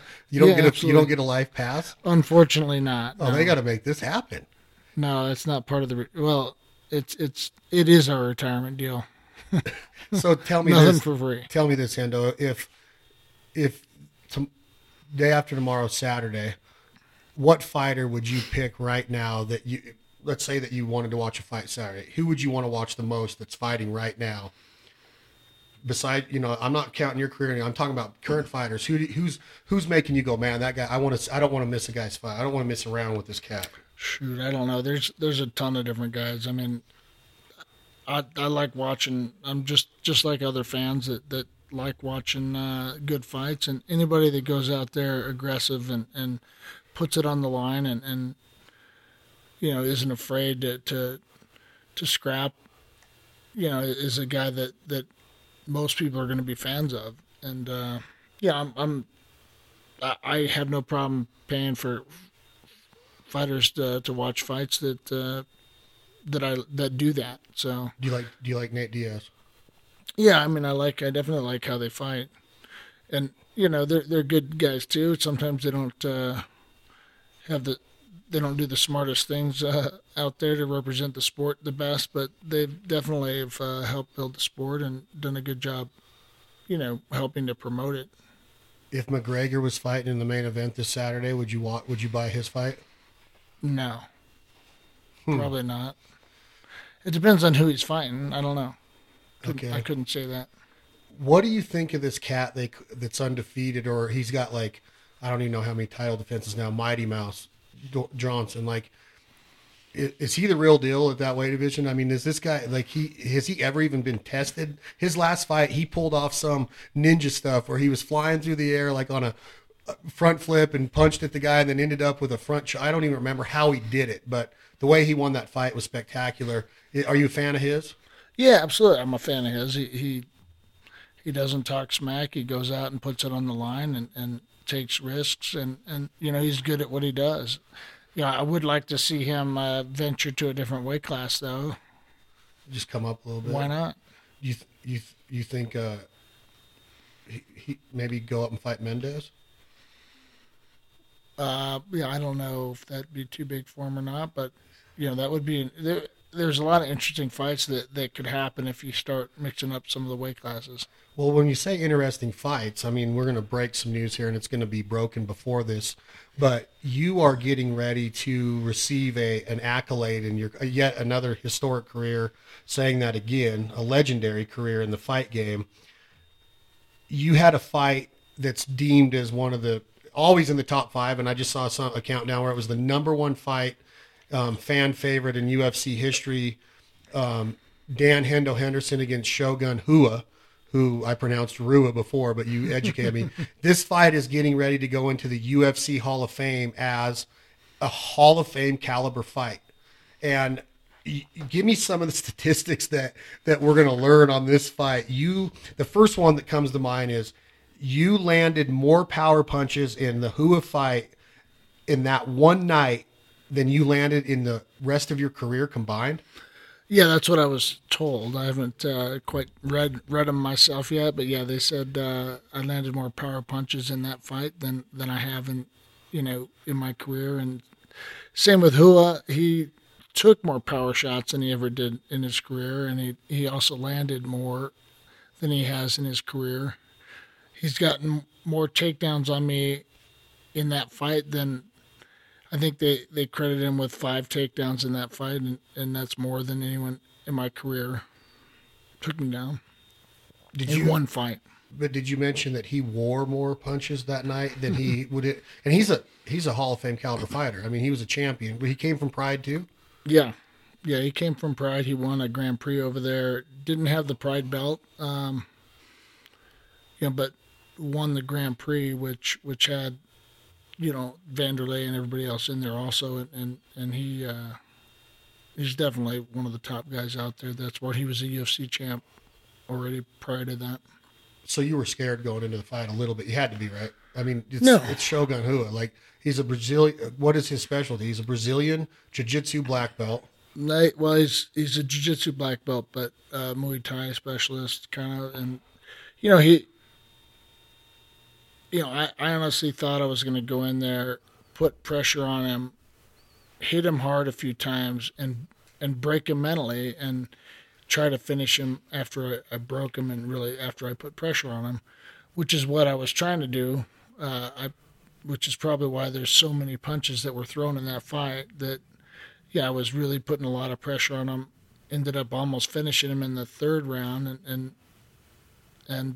he mentally stayed in there and absolutely did not break and showed more heart than most fighters ever do. So, he ended up losing a decision to me, but it was definitely an interesting fight after that. After I kind of punched myself out trying to finish him in the third and wore myself out and didn't have a whole lot of energy in the fourth round. And the fourth round was kind of close. He landed some good punches, and he took me down, I took him down, and it was back and forth. And then the fifth round, we kind of got in a clinch, and he tried to take me down, and I tried to counter it and throw him, and we kind of landed on our sides, and he scrambled up on top before I did, and I stayed there the rest of the round. He mounted me most of that round, and he didn't have anything left on his punches, and I didn't ever feel like I was in danger of being stopped at all, which is why I think it was a lot more exciting watching it, not knowing what's going through my head and what I'm feeling. So the fans definitely got a little bit more excited about that than I did. So you get mounted in the fifth round, and you're not getting up. Is it already in your mind that you solidified the victory, or were you just so taxed at that time that you couldn't get up? Well, I think of both. I think even if I hadn't known in my head, well, I don't know, that might have changed things, but knowing in my head that I knew I won the first three rounds pretty solid, and I still didn't want to stay there, but I may have had the energy. It might have gave me a little more energy knowing I had to win that round to get up. But, I tried to get up a couple times, and he just mounted me again. How does, and I don't know if people really put into perspective the pain that is caused on a man's body with a fight like that Shogun Rua fight, or the way Bisping felt after this punch we just watched. How does it take a day to recover after a fight like that, or what is a normal day or a normal recovery period for after you go into that 5-round battle and you win that fight? I know that you're on a natural high because of the victory, but when you wake up the next morning, besides the hangover, is the body in so much pain that you don't even want to go back in there? No, well, I mean, for me, I think my muscles were definitely sore because it was a 25-minute real intense and a lot of intense punches thrown and throwing a lot of power. Obviously, it's like, doing a really hard weight lift for 25 minutes without stopping. So, for me, it was my muscles were a little bit sore, and I just jammed my thumb. I think that was about the worst thing I had on me. So. But your body doesn't, like, you don't have to like go get stitches and checked for concussion and like what your body's got to be just smoked after something like that. No, I don't think I had. I don't think I was cut in that fight. He was. It was a very, very bloody fight. He got cut pretty good on the first punch I threw, and yeah, I don't think I was cut, but my face definitely showed that I was in a fight. Do you think that fight is worthy of the Hall of Fame if you were a voter, or they got this one wrong, or is that literally a Hall of Fame fight? Is that your best fight of all time that you were involved in your career? I think it was probably one of the most exciting fights of my career for fans to watch. Absolutely, but for me, there's other fights that probably mean more based on beating guys at certain times that in their career that felt like it was a much bigger accomplishment. But that's right up there with the top ones. And then I think because it was such a fan favorite fight, I ended up fighting him again a couple years later, which for me that one was probably more exciting for a fan than the first one. I don't know, but they both were pretty good fights. What happened in part two? Part two, first round, I think right at the end of the first round, I heard him and kind of rushed in to try to follow up on hurting him, and got caught with a punch and don't remember the rest of that round. It wasn't much time left in that round, but made it through that round and then got dropped again in the second round, and said to myself, well, I'm just going to recover here and hold on top, be on bottom and hang out for a while and then get my ass moving, because I've only got 3 rounds left and I've lost the first 2. So, and then I knocked him out in the 3rd round. I love how you just say it so casual, like, and you talk about, I like talking to you about fights, and I know that you're humble enough to talk about the ones that didn't necessarily go your way, but one of the ones I have in question with was in 2014 against Cormier, and we've talked about Daniel tonight. Why did you lose that fight in the fashion that you did? And was it just his night? Was it something that broke down in training camp? Was it mental preparation? Give me an idea of why, because I didn't want you to lose that fight, and I know you didn't want to either. But why did you lose that fight that night to Cormier? Well, I think styles is a big thing of it. I'm a wrestler that likes to punch, and he's a really good freestyle wrestler that's smart when he fights, and he fought me exactly how he should have, and he fought me exactly how I expected him to fight me, come out and just try to take me down the whole time, and that's what he did. And I expected to be able to stop his takedowns a little better than I did, and I did expect to be taken down, and I didn't do as good of a job getting up as I thought I'd be able to get. He was a lot heavier, and as a wrestler that can control and keep guys down, that's what we've been doing our whole lives. He does that really well, puts his weight on you real well. So he seemed twice as heavy as he was, and as it was that night, he was probably almost 30 pounds heavier than me that night. I mean, we weigh in the day before. I think I weighed in at 199, and he had to weigh in at 206. And he told me, I think he said fight night, he was in the 227, 228 range. So he'd gained 20 pounds overnight just in water weight, pretty much? Or yeah, over 20 pounds. And I was probably a little lighter than I was, because I don't eat much fight day. And I weighed in at 199 eating lunch, so the day before. I was just light because I had just come off a fight. I think it was the second fight with Shogun in Brazil, and I wasn't even back from Brazil yet, and they offered me this fight 7 weeks later. So I was already pretty lean from training hard for that fight, and went right back into training camp, and it's hard for me to keep weight on when I'm training that hard. I never cut weight at all for 205. You never cut weight. And with that, with a loss on your record to a guy like Cormier, when you see each other now, you run into each other, is it just like a respect of like, hey, it was just like a wrestling match that could have went either way? He had the upper hand that night, he was the better man that night, or is it something to where did it give him an ego over you? Did you ever see an ego with him after he beat that, or was it still ultimate respect for you? No, I think he's always been very respectful, and it just was. We both came from the wrestling background, and we compete against guys all the time that we hang out with in wrestling, and this was no different to us. He just happened to beat me up that night and did a better job, with his game plan.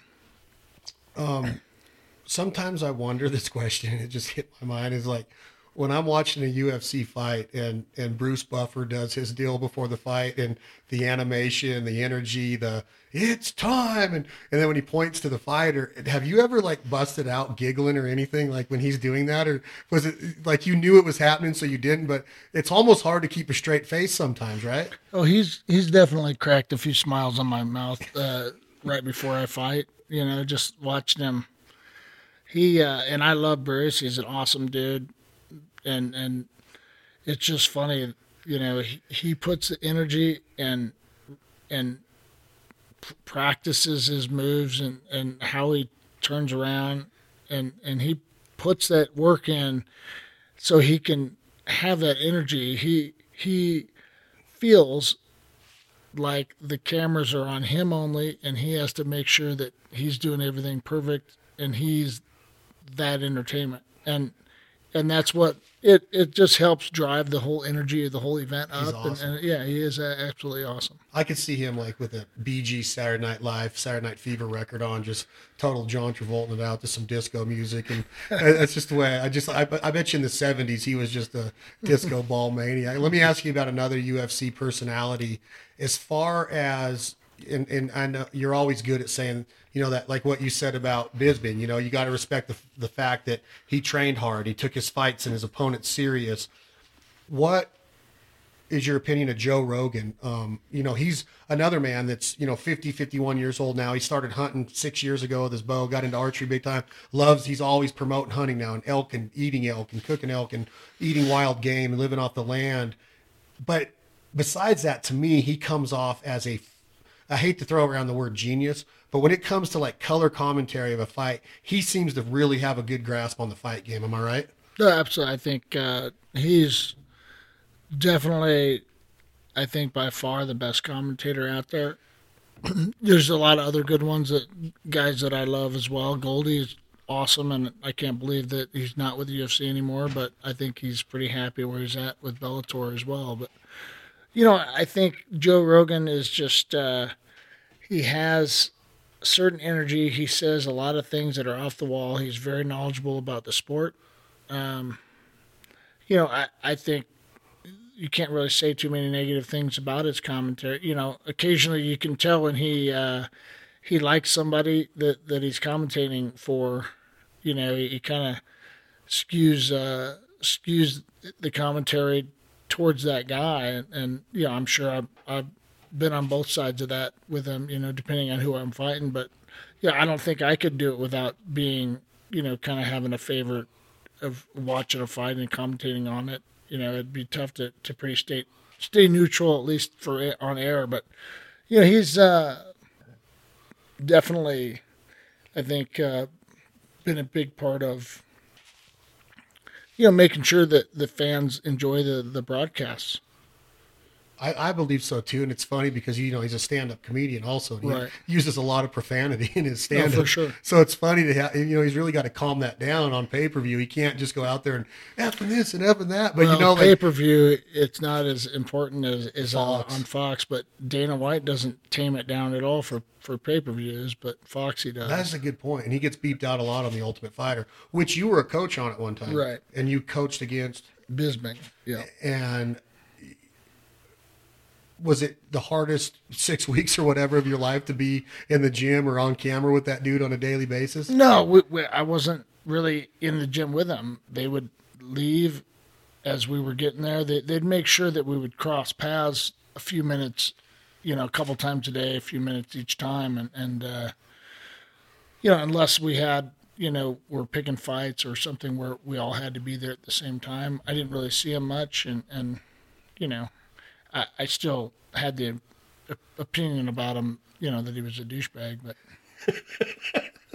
So that it didn't change getting to hang out, or like once in a while they'll like bring both teams together to a sushi restaurant, and you gotta say, I don't know if you guys did that. I think Sarah and Matt Hughes or somebody at one time did that, and I was like, oh, this is gonna be fun. But is that deal real reality TV, or is it like is it built-in drama, or what do you got on that? No, I think everything that they show actually happened on that show, and whatever sometimes they put it a little bit in a different context, but or sometimes in a little bit out of order, but for the most part, they did a good job during my season. That's what happened, pretty much. Do you think that?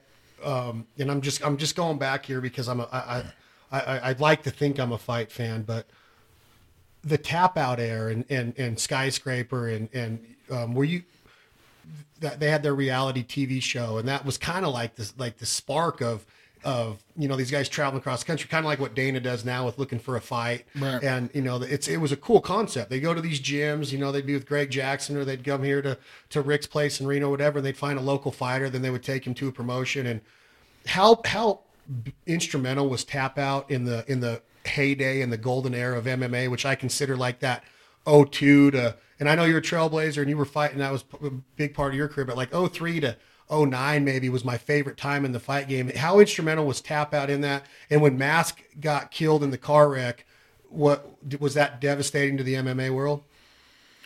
Well, obviously his death was felt by the MMA world. He was a good guy and was passionate about our sport and did help promote our sport, as best he could. And I don't know if the word instrumental is the right word to for their role in that, but they definitely played a big part of that point of history in our sport. And, just having the name Tap Out there kind of got people to talk about, our sport a little bit more and wearing the T-shirts. And, people ask, what's that? This is when our sport wasn't as popular as it is now, not even close. And they got in right at the beginning and stuck with it, sponsored a lot of guys. My UFC 100 fight against Bisping, I walked out to a Tap Out shirt. And I think that was their biggest selling shirt they've ever had. For real? Yeah. Against Bisping. And now there's no more. I mean, is Tap Out gone? Yeah, Tap Out's gone. They kind of got, I think it might have been the economy and right as the economy was starting to tank, they were in the middle of spending way too much money on different marketing things and things they were trying to do and build and just kind of got stuck in a house of cards and, it didn't go so well. Because it seems like at that heyday there was them and there was Affliction, and if I know Affliction's still around, but as far as the fight game goes, it seems like the UFC achieved with what, I don't know if they wanted to do it, but now that everybody's in this Reebok contract and wearing Reebok stuff in and out of the ring and when they're promoting the fights, it's like you don't see that much anymore. I remember it was American Fighter for a long time, and it was Affliction, and it was Tap Out, and you had you were with Clinch Gear for a long time. To me, it's almost sad kind of that all these brands help build the sport and then goodbye. You better hold on now or what? Yeah, even before the Reebok deal, the UFC really put a stranglehold on a lot of them. They started charging money to be able to have the right to sponsor fighters and in doing that, some of these companies that aren't making that much money in clothing, it's tough to do. And for them to be able to pay $50,000 or $100,000 to the UFC basically means that they're going to be paying the fighters that much less. And, it just was taken directly out of the fighters' pockets when they started doing that. Now, you brought up another name that I remember when you just talked about walking out in the Tap Out shirt for the Bisping fight being the number one selling shirt potentially in Tap Out history. Stitch was kind of a staple. He'd come out and he'd put he'd rub you down and make sure that everybody was safe going in the fight, check your eyes, make sure.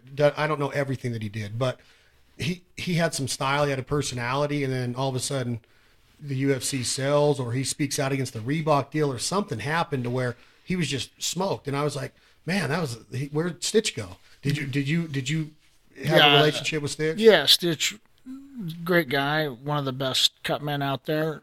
I can't say if he is the best, but I didn't have that many cuts in my career at all to really need one, but occasionally, they would wrap your hands, and you would over the years develop a friendship with some of these guys, and it was pretty sad that the UFC just let him go the way they did, and I don't remember exactly what it was, but it was for something that he really shouldn't have been let go for. When I think back over the last few years of the UFC, and we're coming down to the end of this, Dan, I can't tell you how much I appreciate you being here on the podcast. And I was guilty of this opinion back when it first started. Even, before Ronda was Ronda, I didn't want to see girls in the octagon fighting. I was like, man, they don't have a place in this. Not in a sexist way, but like, can they really do what guys do? Or can they really go in there and entertain a fight crowd? Because you see it a little bit in wrestling. You saw it a little bit in, the high school wrestling, a little tiny bit in collegiate, and maybe a little bit in Olympics in the past. Judo, you saw more female interaction. Ronda Rousey comes in and kind of becomes this like icon in a hurry, in my opinion, too fast. She grew too fast, got famous too fast, whatever. But do you like the female fight game? And is there a place for it in the sport? And do you see it becoming stronger and stronger? Or is somebody finally going to go, enough is enough? These girls are beating the hell out of each other. Am I wrong to think that way? Or do you appreciate the female fight game? No, I definitely appreciate the female fight game. And I think they're not going anywhere. I think it's only going to get more popular. The more girls that get into it, there's a ton of girls that want to get into it and, slowly start training and learning, and then they want to go and compete in jiu-jitsu or whatever, and maybe do an amateur fight, and then, it depends on each individual, but I don't see it going anywhere. And I'm definitely entertained by it. I coach a couple girls at our gym and on our team, and I think they definitely have earned their spot in the sport, and they're only going to get better. I mean, wrestling was the same way. We never used to have women wrestling, when I was growing up wrestling, and then they started getting in there, and it was one of those things that didn't quite look the same as guys wrestling right at first, but as a couple of years went by, they slowly became, technically as good as the guys, and were able to do the same things as the guys. So they definitely have proven that it could work in wrestling, and MMA is no different. Very well said. Even with the weight difference, would you take a fight against Brock Lesnar? Did he deserve to be in the UFC? And would you knock him out if you fought him, 5 years ago? I'm asking because you hear this we talked about country music or music. You have these talent shows, and you got this guy that goes on American Idol and he wins American Idol. He gets a record deal right away. And then you got guys in Nashville that have been coming up in the honky tonks like Toby Keith did for years. I remember Toby Keith came here back in like 92, 93 and played their nugget rib cook-off with a mullet and saying, I should have been a cowboy, and nobody even knew who the heck he was. And he earned his stripes. And then you got these guys that win these talent shows, and boom, they're right there in the midstream or in the mainstream of it and getting record deals and selling records and sometimes get a number one hit on the radio. Brock Lesnar's over in the WWE. Yes, he was a talented wrestler. He wrestled collegiately, and he's in this, what we call, wrestling world. He gets invited over for UFC 100 to fight against Frank, or I think his first fight was against Frank Mir or something. Did you respect the fact that he could come straight from the WWE into the UFC, or how does a fighter think on something like that? Well, yeah, I absolutely respect the fact that he could. He obviously was a good wrestler, and he's enormously huge and strong. But there's other aspects to that. I think it would have taken him a lot longer to kind of do more. I don't think they should have ever given him a title fight with having a 2-1 record or whatever he had. It just disrespected the title, to do that. And I don't know. And then for him to just come in at UFC 200 and get paid what he got paid compared to all the other guys that were on the card, and then leave and I don't know, just kind of had not the best attitude about it, just saying, just went and got paid, wasn't what all these other guys that bust their ass every day and trained to get the type of payday he got, and that are a lot more entertaining than he is in fighting, in MMA. I just think that it rubbed a lot of people the wrong way. I want to ask you this before we leave today. I'm just going to ask you a couple quick power questions. As far as when I say power, just give me quick answers, and I want to know, your opinion on these things. And if you don't want to answer, just tell me. But would Royce Gracie have a shot against today's talent pool to do what he did? Now, I know he was a trailblazer, and I know he's a pioneer, and the Gracie family is huge in Brazilian Jiu-Jitsu. Would he have a chance at his talent when he was back in his heyday? Could he fight the talent pool that's out there right now with the way these guys are training and the way they're equipped with, being so well versed in every area of the fight? Because he wasn't a boxer, he wasn't a wrestler. He'd get you down, he'd put you in a choke or whatever. Could he win today? No. And I think Matt Hughes kind of showed that. And that was when Hoist was still competitive. Was Hoist competitive when Matty beat him? Because I remember Matt got on him and just punched him out and they stopped the fight. It was embarrassing, kind of. It was like, and you tell me if I'm wrong on this, but like I look at BJ Penn as like this guy that used to be like this just guy with blood on his hands and would go in there and just demolish people. He had a cool career. And then he comes back and he keeps coming back and he keeps coming back until you're just like, dude, what are you doing? It's almost, my next question is, did BJ Penn fight himself out of his legacy in the sport by the way he presented himself in those last 3 fights? Yeah, I don't know. I don't think you can ever take what he accomplished away from him. I think you can leave him with a better memory of you by leaving on a good note and not on 2 or 3 bad notes. But I don't think you can't take away what he accomplished. Now I know that any fighter on any given night can take a punch and get lit up and be knocked out. That's part of the fight game. You've experienced it and you've put a lot of that on people. I don't even know how many times you've been hit, but why is somebody like Chuck Liddell looked at as such a badass in his fight career? And I was a huge Chuck Liddell fan, like in that 2005, 06, 07 time frame. He was the man, and his stature, the way he come out, his poses, his haircut, his shorts, the Iceman. He got knocked the heck out by Rampage, knocked the heck out by Sugar Rashawn. He did have some good showings against Tito and against Axe Murder, and was he that good of a fighter? I know he was a college wrestler, but why was his image? Why was he so popular? Was he just that cool of a guy? Well, you got to also think that there was a lot less shows back then and a lot less fighters, and he was one of the top guys the UFC pushed for years, and that's why he was so popular. That and the fact that he was dangerous and he was winning most of his fights, and he goes out there and puts it out all on the line. I don't think if you compare his talent to some of the guys now, and he could have done so much more with what he knew, but he just liked to do certain things. He wanted to just stand and bang with everybody, and he was a decent wrestler in college, and he could absolutely take guys down and change the fight, and beat guys up for a while and then stand them back up and finish them. But, I think his attitude of, I'm going to stand and bang with you, one of us is getting knocked out, people like. When you look at your career, when we talked about how you were a pioneer and it pisses you off to see some of the things that happen, I love that, the way you put that about the whole McGregor deal.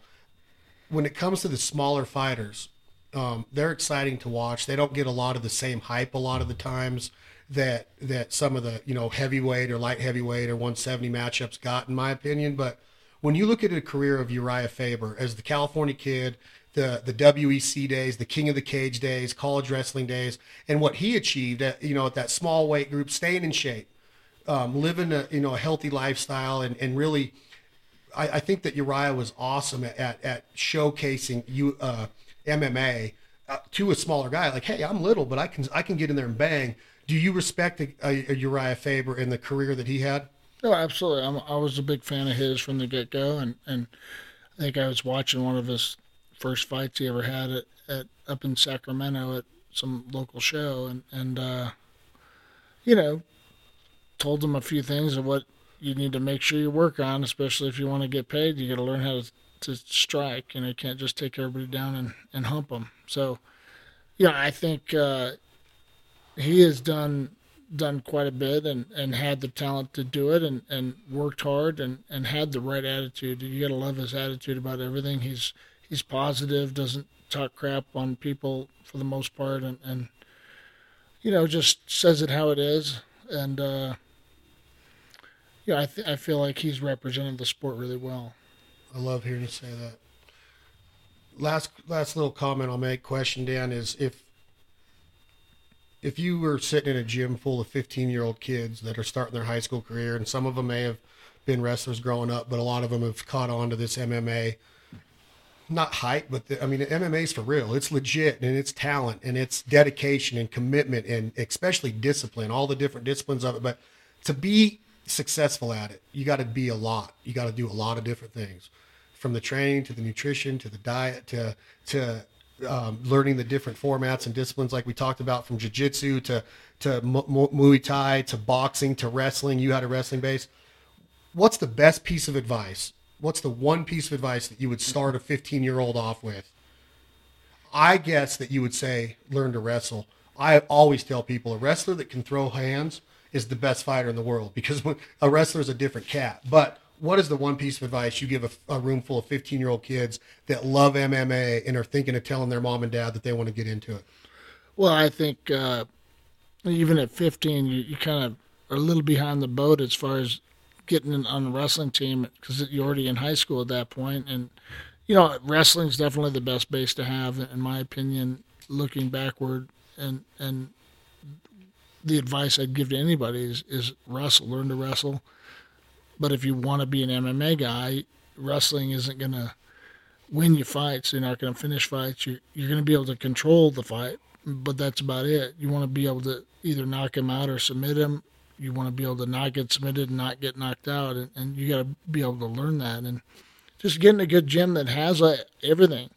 You can wrestle in school or high school and college, but you need to go into a good MMA gym that has wrestling, good wrestlers, good strikers, and good jiu-jitsu guys, and get in there and learn and have fun with it.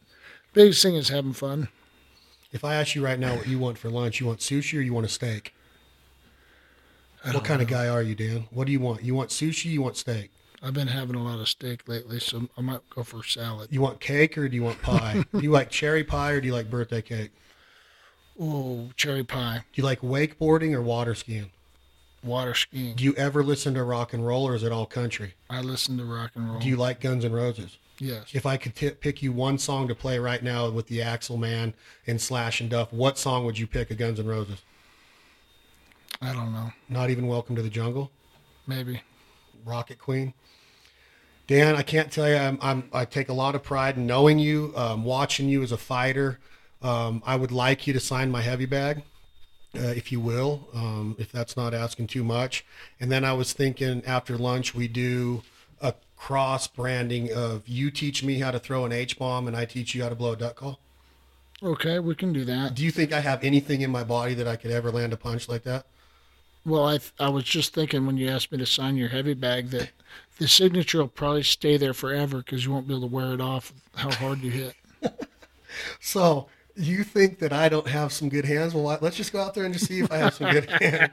Hendo, for real, the career's been amazing. The way that you present yourself, I think that myself and being in the position I am and what I do, I've learned so much more, seeing how you present yourself in front of a crowd, in front of the hype of a fight, to build a fight, the way you presented yourself in the ring, the way I've seen you present yourself in public, the way you treat your family, the way you treat your friends. It's not saying this like in passing, like you are somebody that people need to look up. They need to live their lives more like you. I'm not saying that you're perfect, but if somebody could have the discipline that you've had to do what you've done for the sport of MMA, the lifestyle of MMA, and now you're raising a family, you're getting kids involved in the outdoors, the conservation. We fell in love with duck hunting. You did in Oklahoma. We're going to go again. You're in conservation, outdoors, eating wild.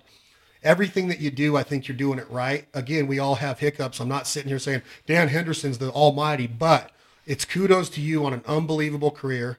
Congratulations on the career. Congratulations on the fight going into the Hall of Fame, and anything that you ever get involved in, we're going to watch, we're going to be fans of, and I truly appreciate you being here today. Oh, well, thank you for that. I mean, it means a lot, but, like I said, I don't consider myself all that awesome, but it's good to hear it sometimes from other people that you're doing the right things, and I'm just trying to be the best guy I can. Well, I think it shows. I think that even after a few years since retirement, a couple of years, I was at the Hard Rock Casino with you for a dinner at Nobu back in January with Benelli, with George again from Benelli.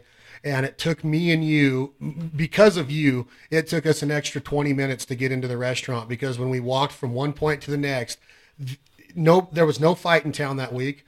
there was the AVN Awards, as a matter of fact. But to see the people put their arms around you and ask you for pictures and autographs and hugs, and they were calling you champ. And I mean, it was literally like it was being around a celebrity in your world, and you've earned it. So at this time, Tom plays a song called The Money All Gone that plays us out. You're going to meet Leith Lofton today. He's going to come in and sing on another podcast, but he's playing our concert tomorrow night. He wrote that song with our good buddy Drake White. And I think that your career was built on the words of this song, is that you didn't chase money, you didn't chase credibility or popularity or celebrity. You treated the sport, you put the sport first, and just like you put your friends and family first. And when you hear this song, this is probably written about somebody that's lived their life like you. So my man, I appreciate you. Thank you. Thank you, Hendo. Good luck in what's coming next. The brewery, the restaurants, everything that you got going on. Team Quest, Dan Henderson Fitness, Temecula, California. You can find Dan on Instagram at Dan Henderson. Dan Hendo. Dan Hendo. I follow him. He's got red, white, and blue shorts on.